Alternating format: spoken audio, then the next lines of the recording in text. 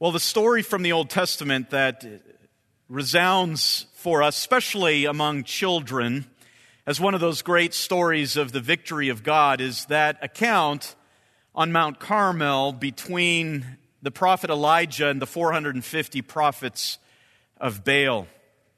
And that story stands out in our minds for several reasons, one of those being the very dramatic way in which God manifested His power, and that in contrast to the sacrifice offered by those 450 priests, the sacrifice offered by Elijah was consumed by fire that came from heaven, even after that sacrifice had been drenched with water many times over.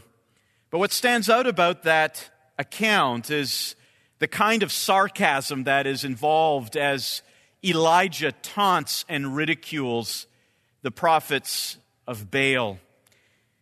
In 1 Corinthians chapter 18, we read a little bit of this. Here we read for us in verses 27 to 29 of 1 Kings 18, that it came about at noon that Elijah mocked them and said, "Call out with a loud voice, for he is a god. Either he is occupied or gone aside or is on a journey, or perhaps he is asleep and needs to be awakened." And so those prophets cried with a loud voice and cut themselves, according to their custom, with swords and lances until the blood gushed out of them. When midday was past, they raved until the time of the offering of the evening sacrifice, but there was no voice, no one answered, and no one paid attention. What this account reveals to us is the religion of the prophets of Baal. Elijah particularly taunts them using their own perception of their god, Baal. In their greatest imagination, they had invented this god, this false god. But as Elijah indicates, and as he points to, this was a limited God. A God who perhaps did not hear their prayers because he was relieving himself somewhere. Or perhaps he was sequestered in a cold, dark place somewhere enjoying a nap. Or perhaps he was just too far away on a journey and he could not hear the cries of his servants. Of course, in that context, Yahweh, who is boundless and has no limitations, shows himself to be the one true God. That account reveals to us the very important nature of the true God, his essence, his perfection, in that he is boundless. We call it his omnipresence. And as I said, this is perhaps one of the more neglected perfections of God. We don't appreciate it as much as we ought. In fact, it's really here in all of God's perfections, but in this one in particular, where our minds are blown away, because as creatures, one of the things that we are most acquainted with is boundaries, limitations. So as we consider this attribute, it's very important for us to define it. And when we talk about God's omnipresence, we recognize that this word, like the other omnis we've studied so far, is made up of two Latin words, omni, which means all, and praesentia, which means presence in Latin. And you put those two words together, and omnipresence means all present. But we have to dig down a little bit further, and we can define divine omnipresence this way. The omnipresence of God refers to his limitless, non-spatial existence. God exists everywhere, all at once. To take that a little bit further, we can understand God's omnipresence in this way. God is independent from space. He does not need space to exist. And therefore, because he does not need space to exist, he is truly measureless.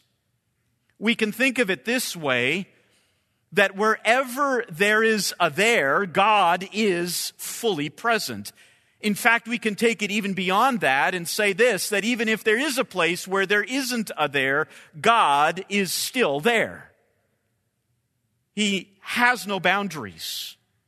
And yet at the same time, though he is not dependent on space for his existence, God is still present within space. And he is present everywhere in space, in the creation that he has made, without any kind of limitation. Wherever he is there in his full, true essence. Now, it helps us to consider for a moment, what is space? How do we define space? This helps us to understand what God is not.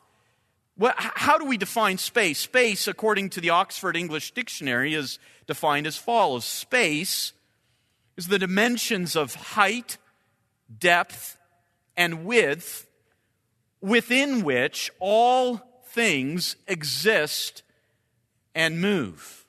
Now, that's a good definition, except that it should say all created things. Space is what we could call, in biblical terms, the heavens and the earth, which God created and then filled with all kinds of things. Genesis 1:1.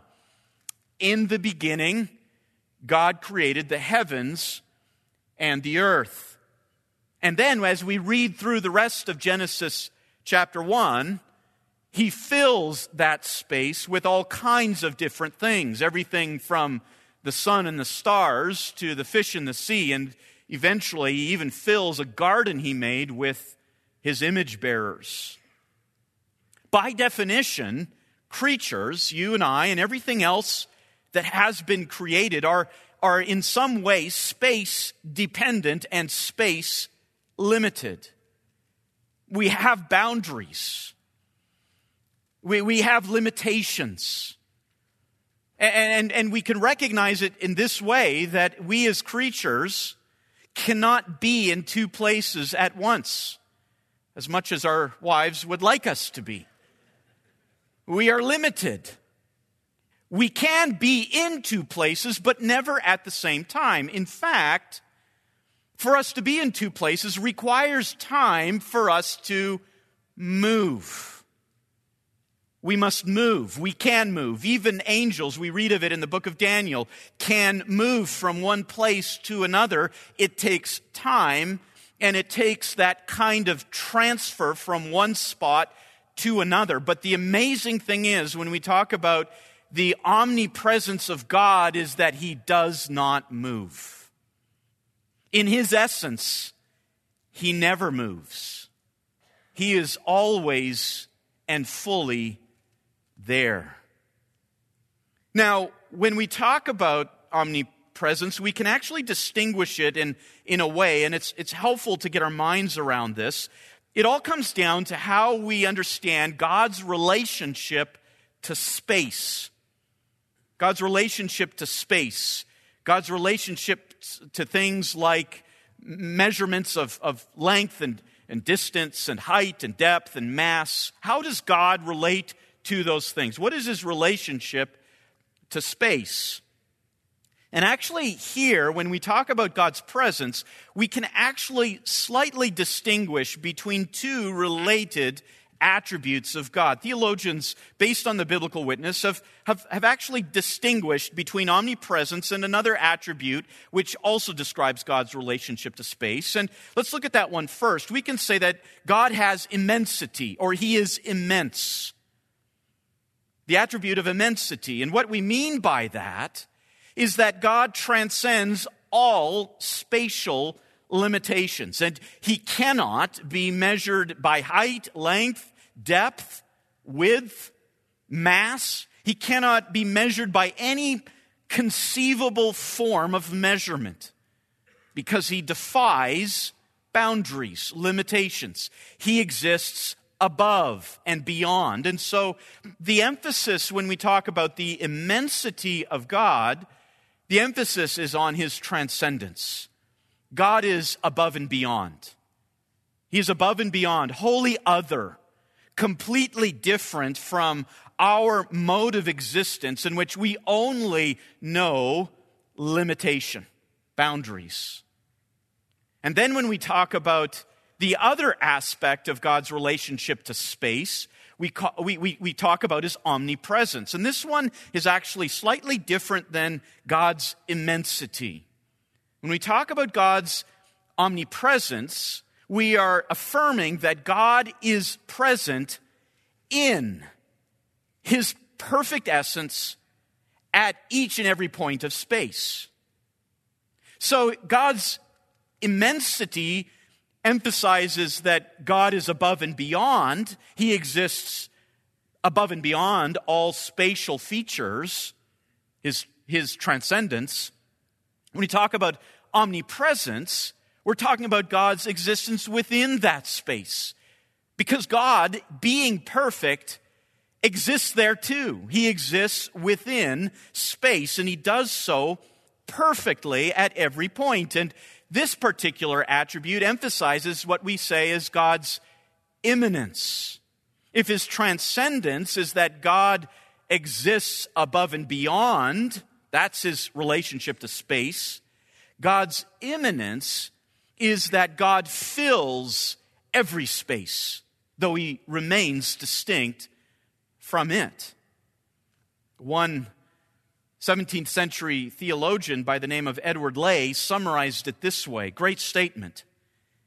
Referring to God's immensity, he says this, quote, "Immensity is such a property of God by which he cannot be measured or circumscribed by any place. He fills all places without multiplying or extension of his existence. He is neither shut up in any place nor shut out from any place, but is immense. He is without place and above place, present everywhere without any extension of matter, but in an unspeakable manner." What he's referring to there in that last statement, in an unspeakable manner, is the how of this. Scripture does testify to the that.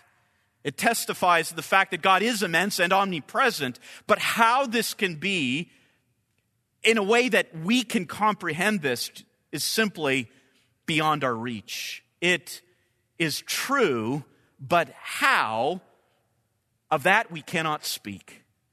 We affirm it by faith, based on God's own revelation, but can we comprehend this? Can we fit this reality within our minds? And the answer to that is no, because God remains incomprehensible, and this is what makes him perfect. As omnipresent, as I said, God is wholly present with all of his being in every point of space. He is not diffused throughout space. He is not stretched as if he has to reach from one corner of the universe he has created to the other, and somewhere in between is the center of his existence, and the appendages, so to speak, are limited versions of his existence. That is not what the Scriptures teach. And because he is fully present everywhere, whether that is in the farthest corner of the universe, millions of light years away, as much as he is present here, he equally holds all things together by the power of his will. So there in some dark corner of the universe, which we will never see, God is fully present there, holding together that star, holding together that solar system, just as much as he is holding together the Milky Way galaxy and our world as we know it. But what is interesting to note as well is that while God is equally present everywhere, he is not bound to act the same way to his creation everywhere. He does not move, and yet he does. God does not move in his existence And yet, we will talk about movements of God. What does that mean? Well, that means that although God does not move from one place to another, as the prophets of Baal conceived of their God, God does not move in that way, and yet He does manifest His presence to His creation in different ways and in different places. That is why we can talk about a great movement of God, a great revival that can break out in one place where we would say that God is acting in extraordinary ways to bring sinners to salvation en masse, and why in a totally different place there are no conversions at all. Yet God is equally present in both, and yet He can manifest Himself in a way that moves sinners to repentance in one place, and yet not manifest that full, true presence in the same way elsewhere. Again, that is owing to the perfection of our God. Now, as we talk about this, it's important to contrast this biblical testimony with ideas or conceptions of God's presence that are not true, that are not biblical. And so we have to also answer the question, what God's presence does not mean. And we can start off with the one that we've already considered with the prophets of Baal, the pagan conception that God exists within space. So you can look at it this way. According to the prophets of Baal, God had to be summoned from somewhere, from a journey, from something He was doing, to manifest Himself there on the top of Mount Carmel. He wasn't there at the moment, and so the prophets of Baal had to hearken Him to come. Or if you're familiar with Greek mythology, Zeus was said to exist upon Mount Olympus, and from time to time he would come down from Mount Olympus, take with him the god Hermes, and look upon the actions of men. Well, that's paganism, and it limits God to a particular sphere or location within space. God is, in that case, severely limited. Another erroneous idea of God's presence is to think that God's presence is synonymous with space itself. This is the view of what we call pantheism, that God is everything. And the idea of this is that wherever God is, that is creation. There is no distinction. There is no creator-creature distinction. The one is the other, and the other is the one. And so God is the trees, and the trees are God. And in this case, wherever there is space, those who are pantheists believe that that space, that mass, that height or depth, that is God Himself. Again, that limits God. It makes Him out to be the same as the boundaries of the universe. Another view is this, that God exists outside of space, but not in it. And this is the view of movements like deism or various philosophical movements which believed that God, because He's spiritual and our world is material, that there is no interaction between those two different dimensions. God may exist, the philosophers would say. It's very possible He does, but because He is so wholly other, there's no possible way that He has anything to do with the material world. The material world is like its own thing, and God exists outside of it, but not within it. Again, the view of deism, that God created the world and set in motion the laws of the universe, and then steps away and essentially has nothing to do with the world and the universe as it is. It's all delegated over to these impersonal laws of nature. That too limits God. It makes Him so transcendent that He is not perfect. It makes him so transcendent that he cannot be within that which he creates. A fourth erroneous idea is that God stretches himself to occupy all of space. So the idea is this, that God creates the universe, and perhaps even in a sense, the universe is eternal, and God simply fills the universe, and because he fills the universe, that is what makes him God.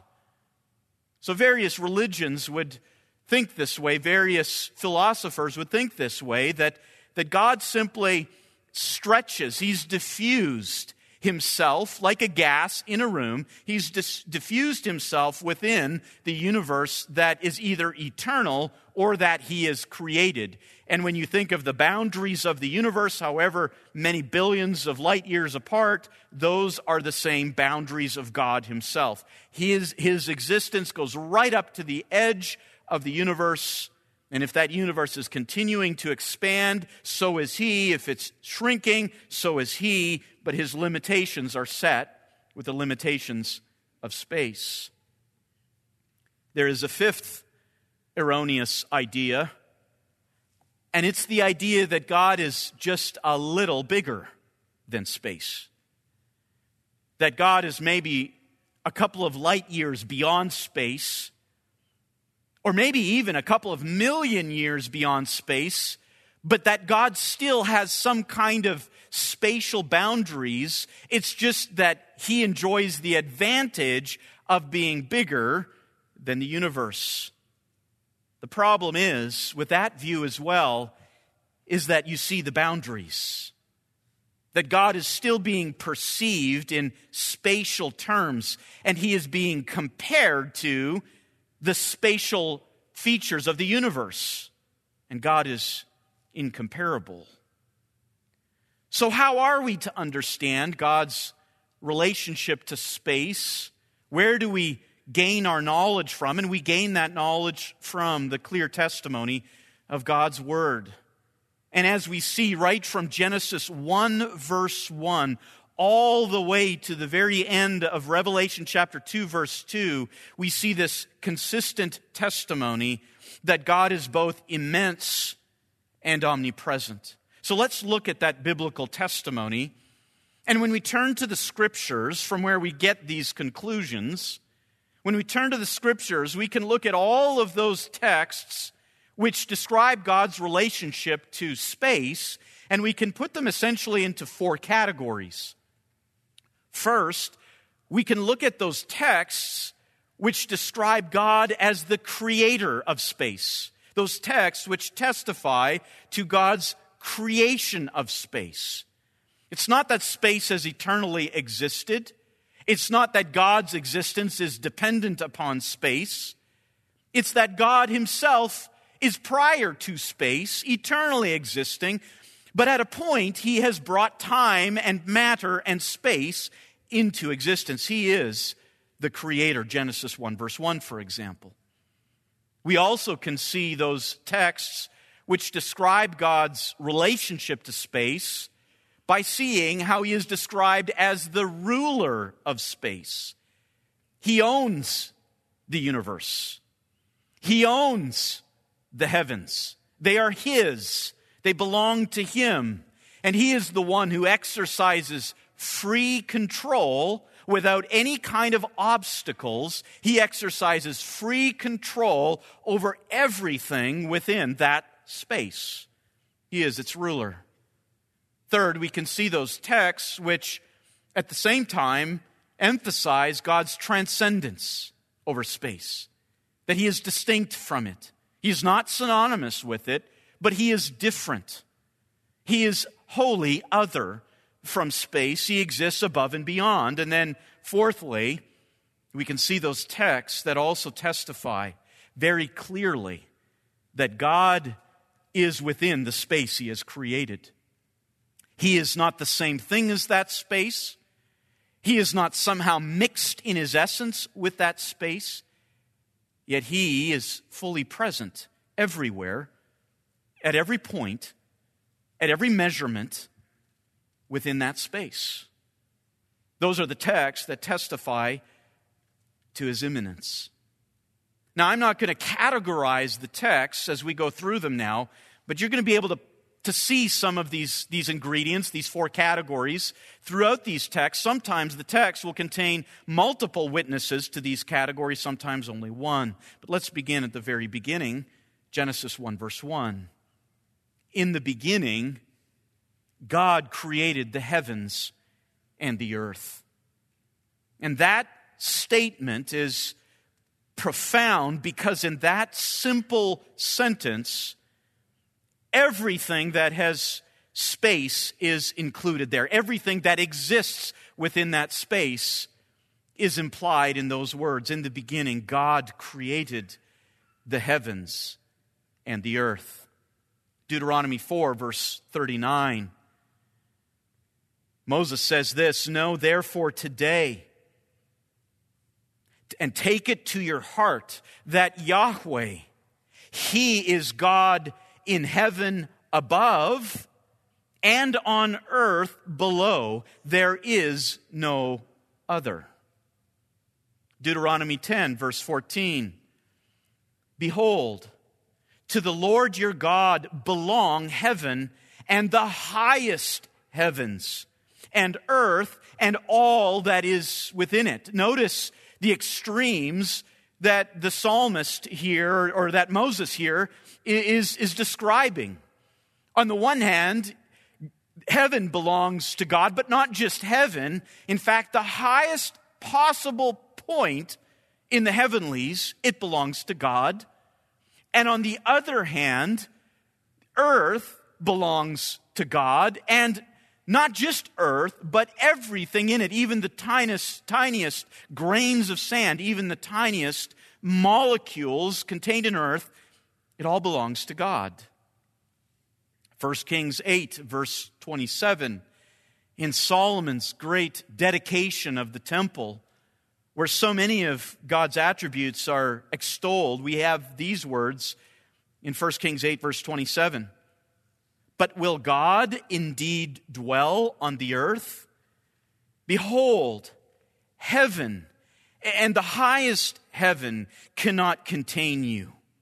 How much less this house which I have built?" Solomon, at that point in his life, he understood it correctly. Even though he had labored to build that special meeting place and God's hand of blessing was upon it, that would be the place where God would manifest His movement. He would manifest His presence. Nonetheless, Solomon recognized that that house couldn't possibly contain God. Instead, as Solomon himself recognizes, the wisest man who has ever lived, he recognizes that not even the distant reaches of the solar systems can contain God. Psalm 97, verse 9. "For you are the Lord most high over all the earth. You are exalted far above all gods." We come to Psalm 139, that wonderful psalm where the psalmist extols both the omniscience and the omnipresence of God. In the first 6 verses, the psalmist extols His omniscience and then says this beginning in verse 7. And as I read this, notice, this is not for David a problem. For the worshiper of Yahweh, for the child of God, these realities are not a problem. They're a blessing. And he says this, verse 7, "Where can I go from your spirit? Or where can I flee from your presence? If I ascend to heaven, you are there. If I make my bed in Sheol, behold, you are there. If I take the wings of the dawn, if I dwell in the remotest part of the sea, even there your hand will lead me, and your right hand will lay hold of me. If I say, surely the darkness will overwhelm me, and the light around me will be night, even the darkness is not dark to you, and the night is as bright as the day. Darkness and light are alike to you, for you formed my inward parts. You wove me in my mother's womb. I will give thanks to you, For I am fearfully and wonderfully made. Wonderful are your works, and my soul knows it very well. My frame was not hidden from you when I was made in secret and skillfully wrought in the depths of the earth. Your eyes have seen my unformed substance, and in your book were written the days that were ordained for me, when as yet there was not one of them. What a beautiful testimony of the child of God. Proverbs chapter 15, verse 3. The eyes of Yahweh are in every place, watching the evil and the good.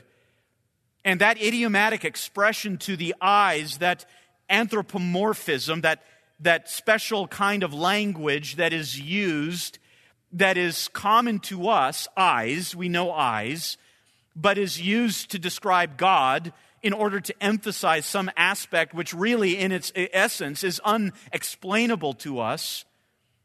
The wise man here says the eyes of the Lord are in every place, not to emphasize so much his omniscience as to emphasize his omnipresence. They are everywhere because he is everywhere. He sees everything.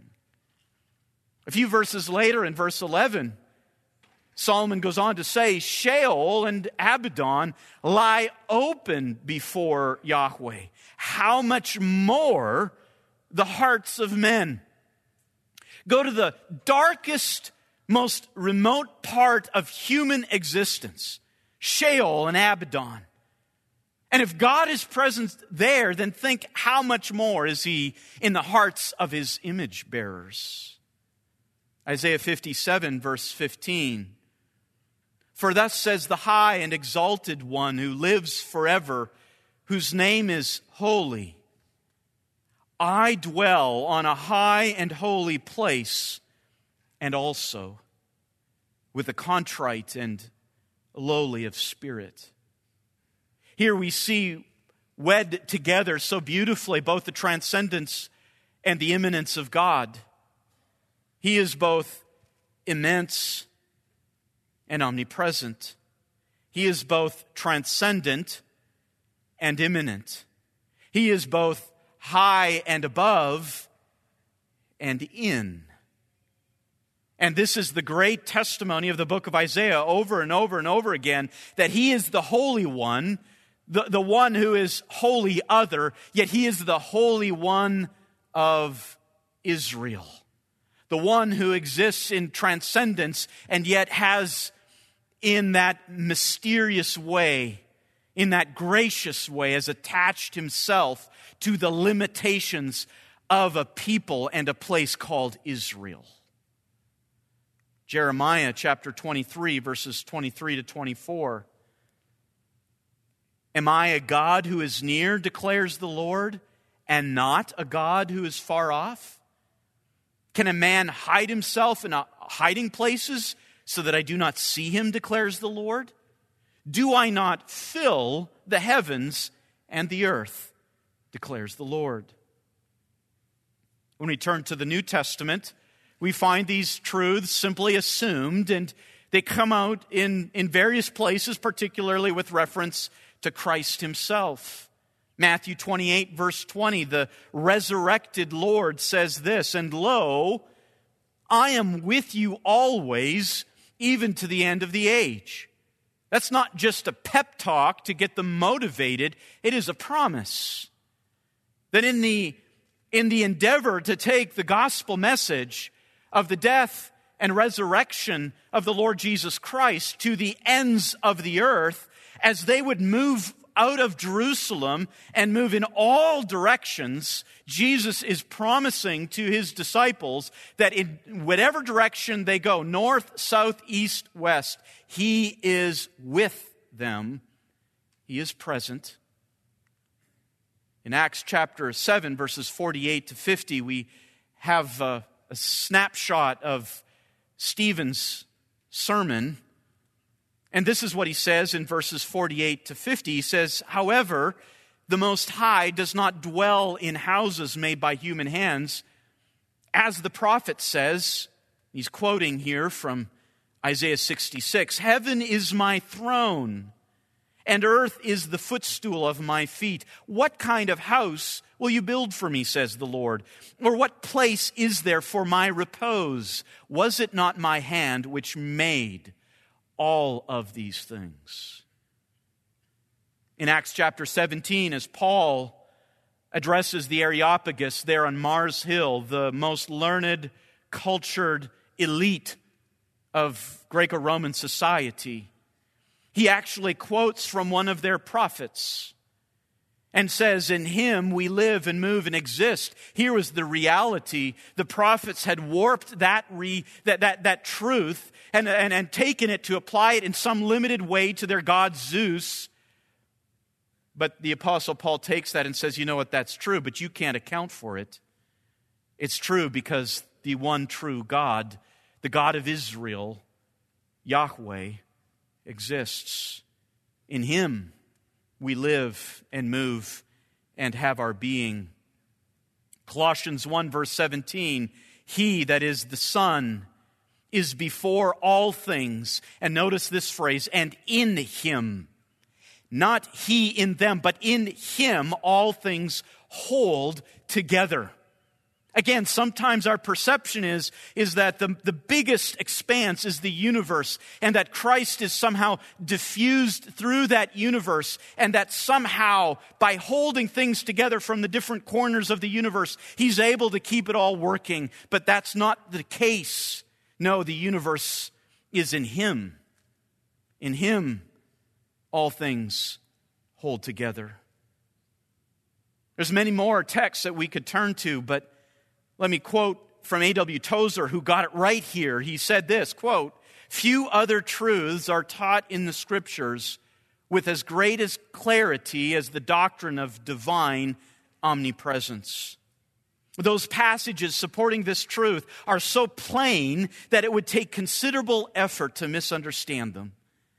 They declare that God is immanent in his creation, that there is no place in heaven or earth or hell where men may hide from his presence.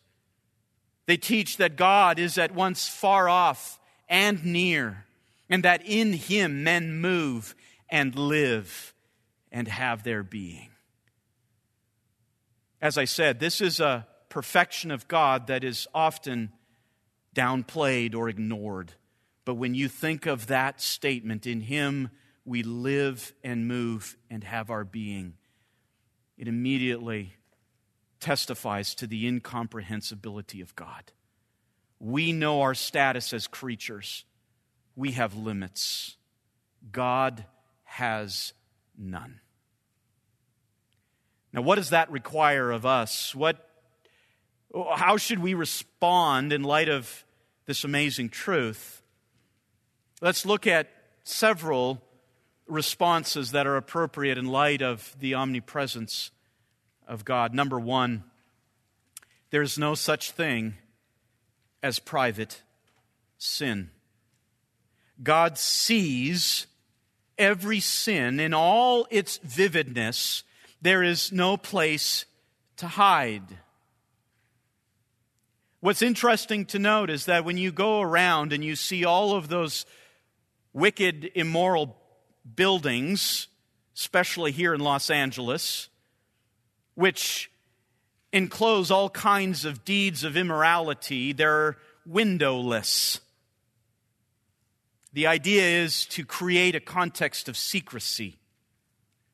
But you can take it even further, and you know your own heart, and you know the place where you love to go to sin.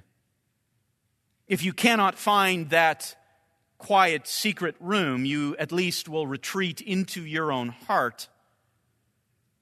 And the grievous nature of sin is that it tells you God cannot see, or that God is not here.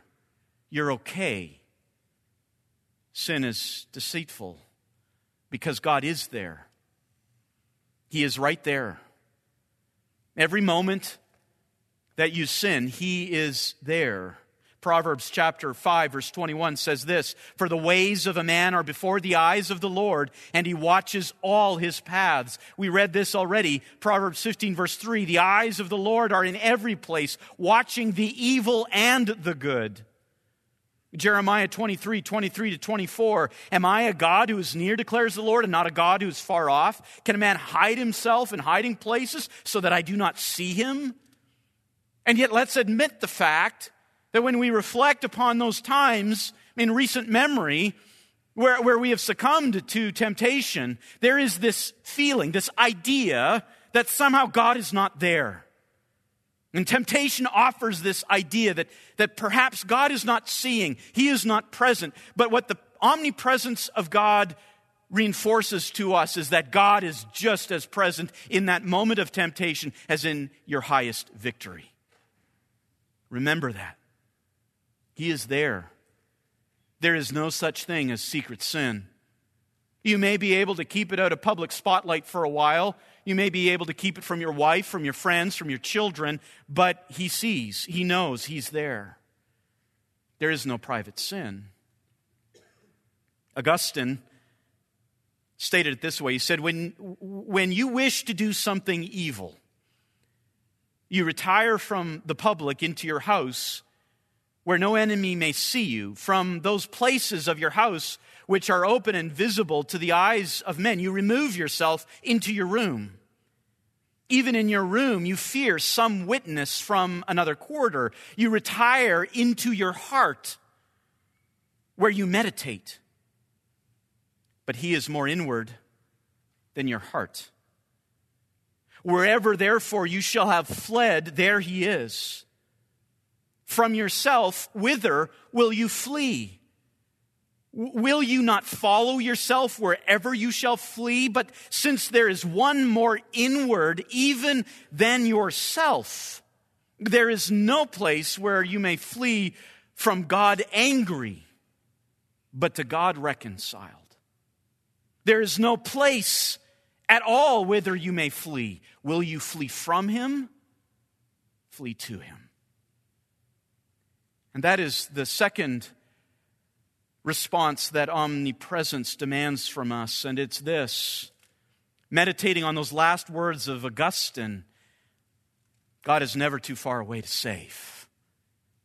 He is never too far away to save. On the one hand, the truth of God's omnipresence is a terror to every sinner.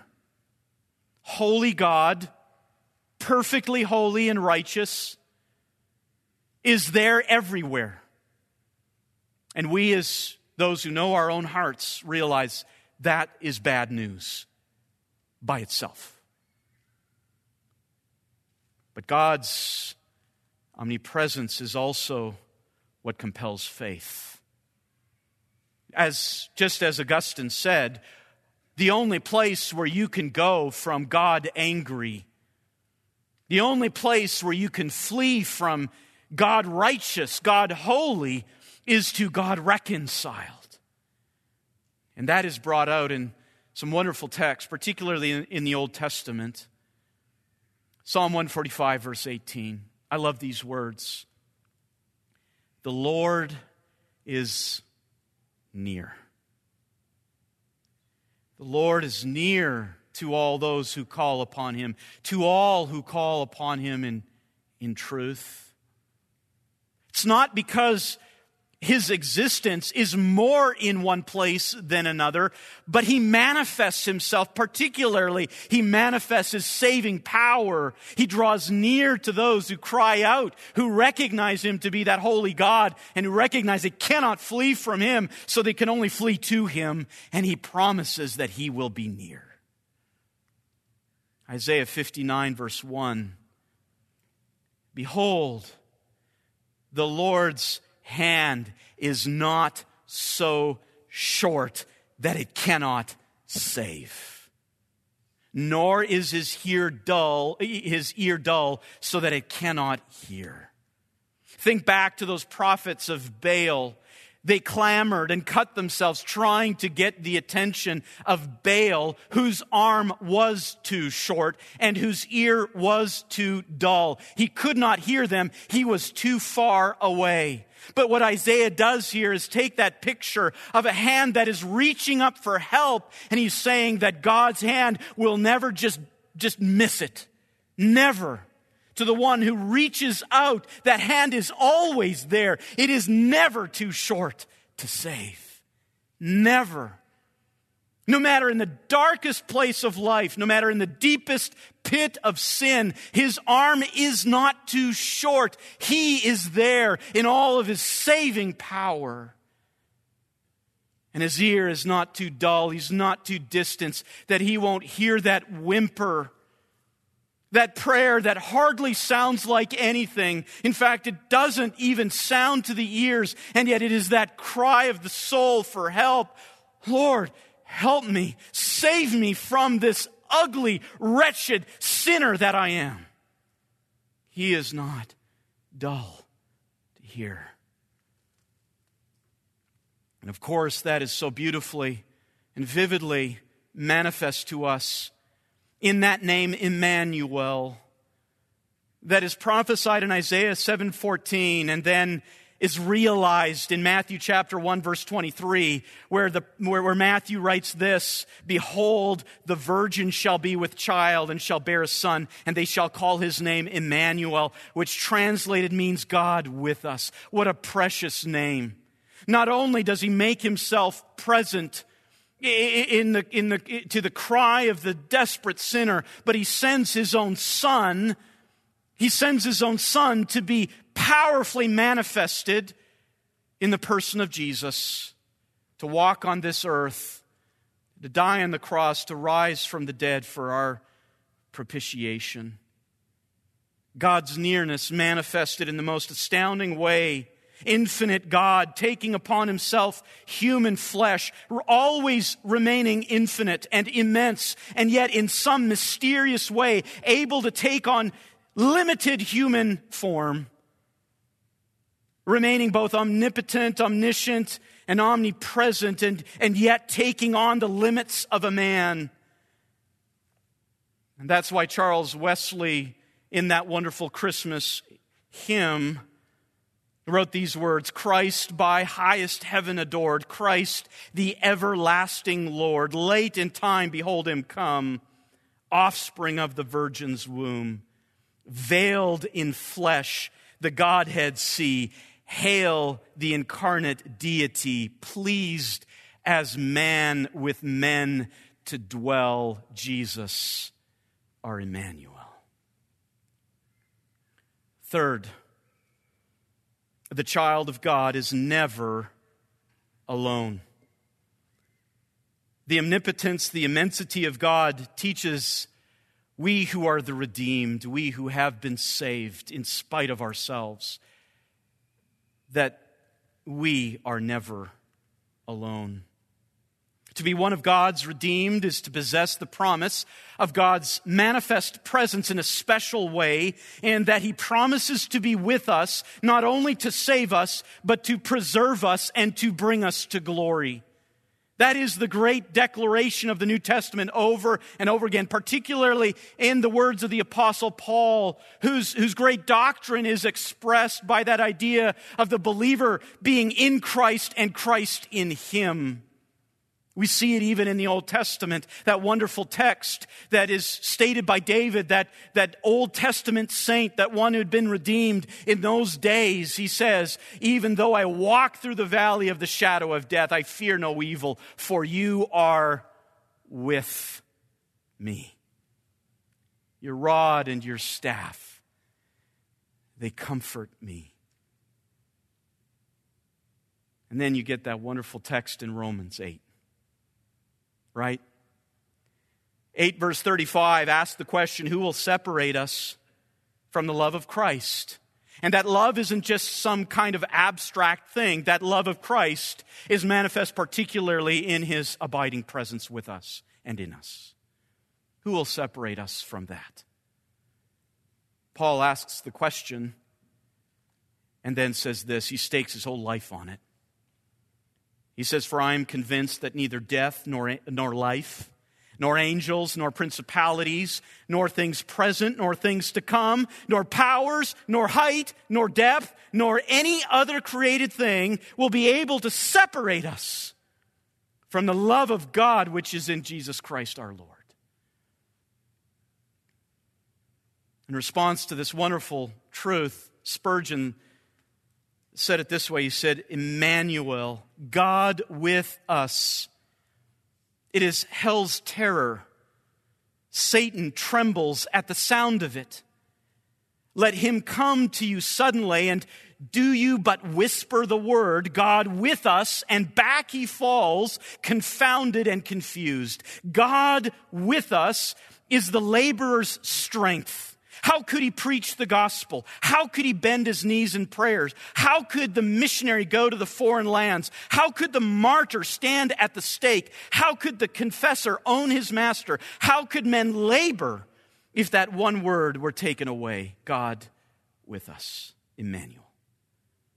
God with us is eternity's sonnet, heaven's hallelujah, and the shout of the glorified, the song of the redeemed, the chorus of the angels, and the everlasting oratio of the great orchestra of the sky.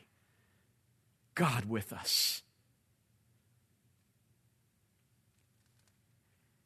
We possess this promise as the redeemed, but we don't always believe it, do we? We walk through those valleys of the shadow of death, and unlike David in that particular instance, we doubt. We doubt, and we're like the psalmist who has to come back to this wonderful perfection of God and preach to himself. Psalm 42, verse 5. "Why are you in despair, O my soul? And why have you become disturbed within me? Hope in God, for I shall again praise him for the help of his presence." Like the psalmist here, we must preach to ourselves this doctrine of God's omnipotence. We must preach to ourselves that as those who are redeemed, we have received the promise. Emmanuel is ours. That promise is ours in Christ Jesus. And that, yes, when the tempter comes our way, we say, "Emmanuel." And when the hard circumstance comes, we say, "Emmanuel." When the cancer comes, we say, "Emmanuel." When we don't know what tomorrow holds, we say, "Emmanuel." And then we preach it to ourselves and we say, "Why are you possibly in despair, O my soul? Hope in God, for I shall again praise him for the help of his presence." Fourth, worship is necessary in every place. Worship is necessary in every place because God is everywhere. Psalm 16, verse 8 and 11 say this: "I have set the Lord continually before me." That is an act of worship. And he says, the Lord is continually before me. Why? Because he is at my right hand, I will not be shaken. He recognizes that the omnipresence of God at his right hand is reason for him in every circumstance, in every place of life, to set the Lord before us, to put him in the forefront of our minds, to set our eyes, so to speak, on him. Goes on to say in verse 11, "You will make known to me the path of life. In your presence is fullness of joy. In your right hand there are pleasures forevermore."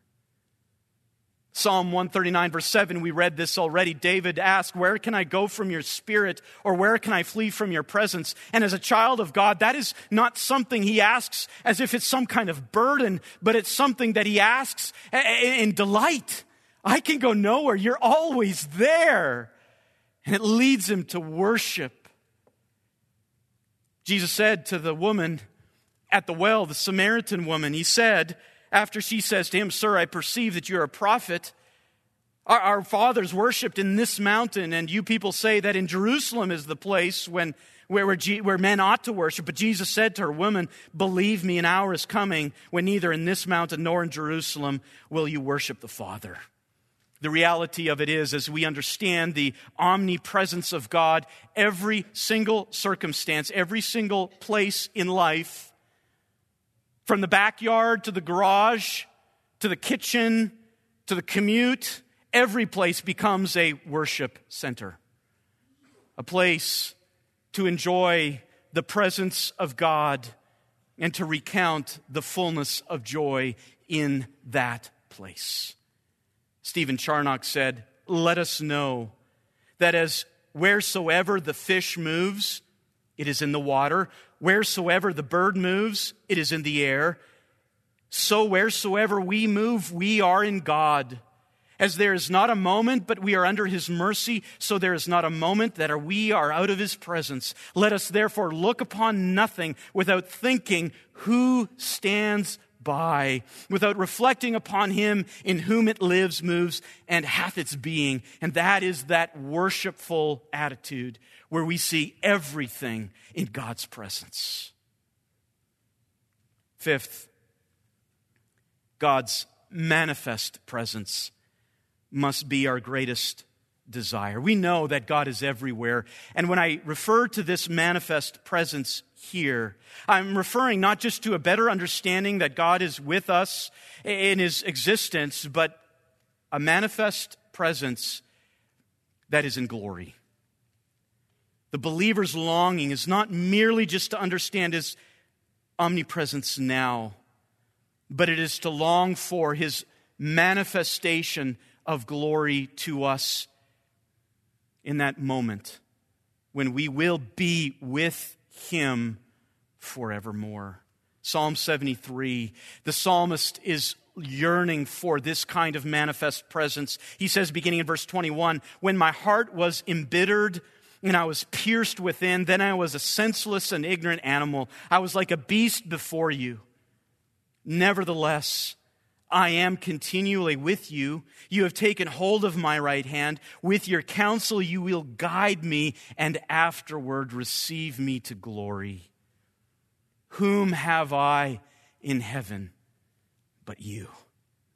And besides you, I desire nothing on earth. My flesh and my heart may fail, but God is the strength of my heart and my portion forever. For behold, those who are far from you will perish. You have destroyed all those who are unfaithful to you. But as for me, the nearness of God is my good, and I have made the Lord God my refuge, and I will tell of your works." He longed for heaven. He longed for glory as much as he recognized the presence of God in his life at the moment. And then, of course, we have that wonderful statement in Revelation chapter 21, verse 3, which describes that yearning that should be on all of our hearts. As much as we can enjoy the goodness of God's presence in our life now, this is not our best lives. This is not the experience of His best presence. That is to come. And we read of it described with these words.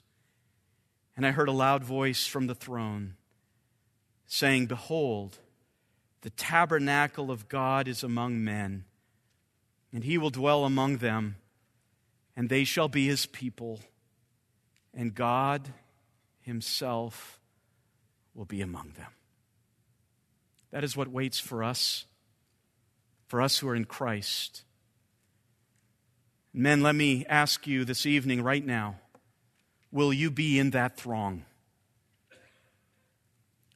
Will you be in that place where God's glory will be manifest unlike ever before, and it will be pure joy?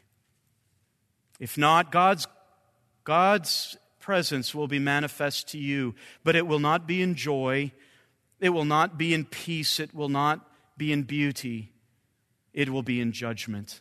It will be God wrathful. Where will you spend your eternity? Let's pray.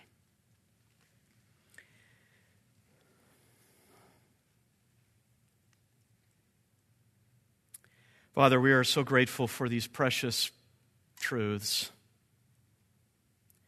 that we can address you as Emmanuel. That simple title that communicates so much, that represents the truth which indeed unlocks so many of our problems. Whether it is in the moment of temptation or the moment of fear, we who have received your grace can simply say, Emmanuel, God is with us. And even when we walk through the valley of the shadow of death, we can say, Emmanuel. We can say, I fear no evil because you are with us. Oh Lord, teach us that truth in far more profound ways than we have ever known before. And as you do, may you lift our hearts to more perfect praise, for you are worthy. We pray this in the name of Jesus, our Lord. Amen.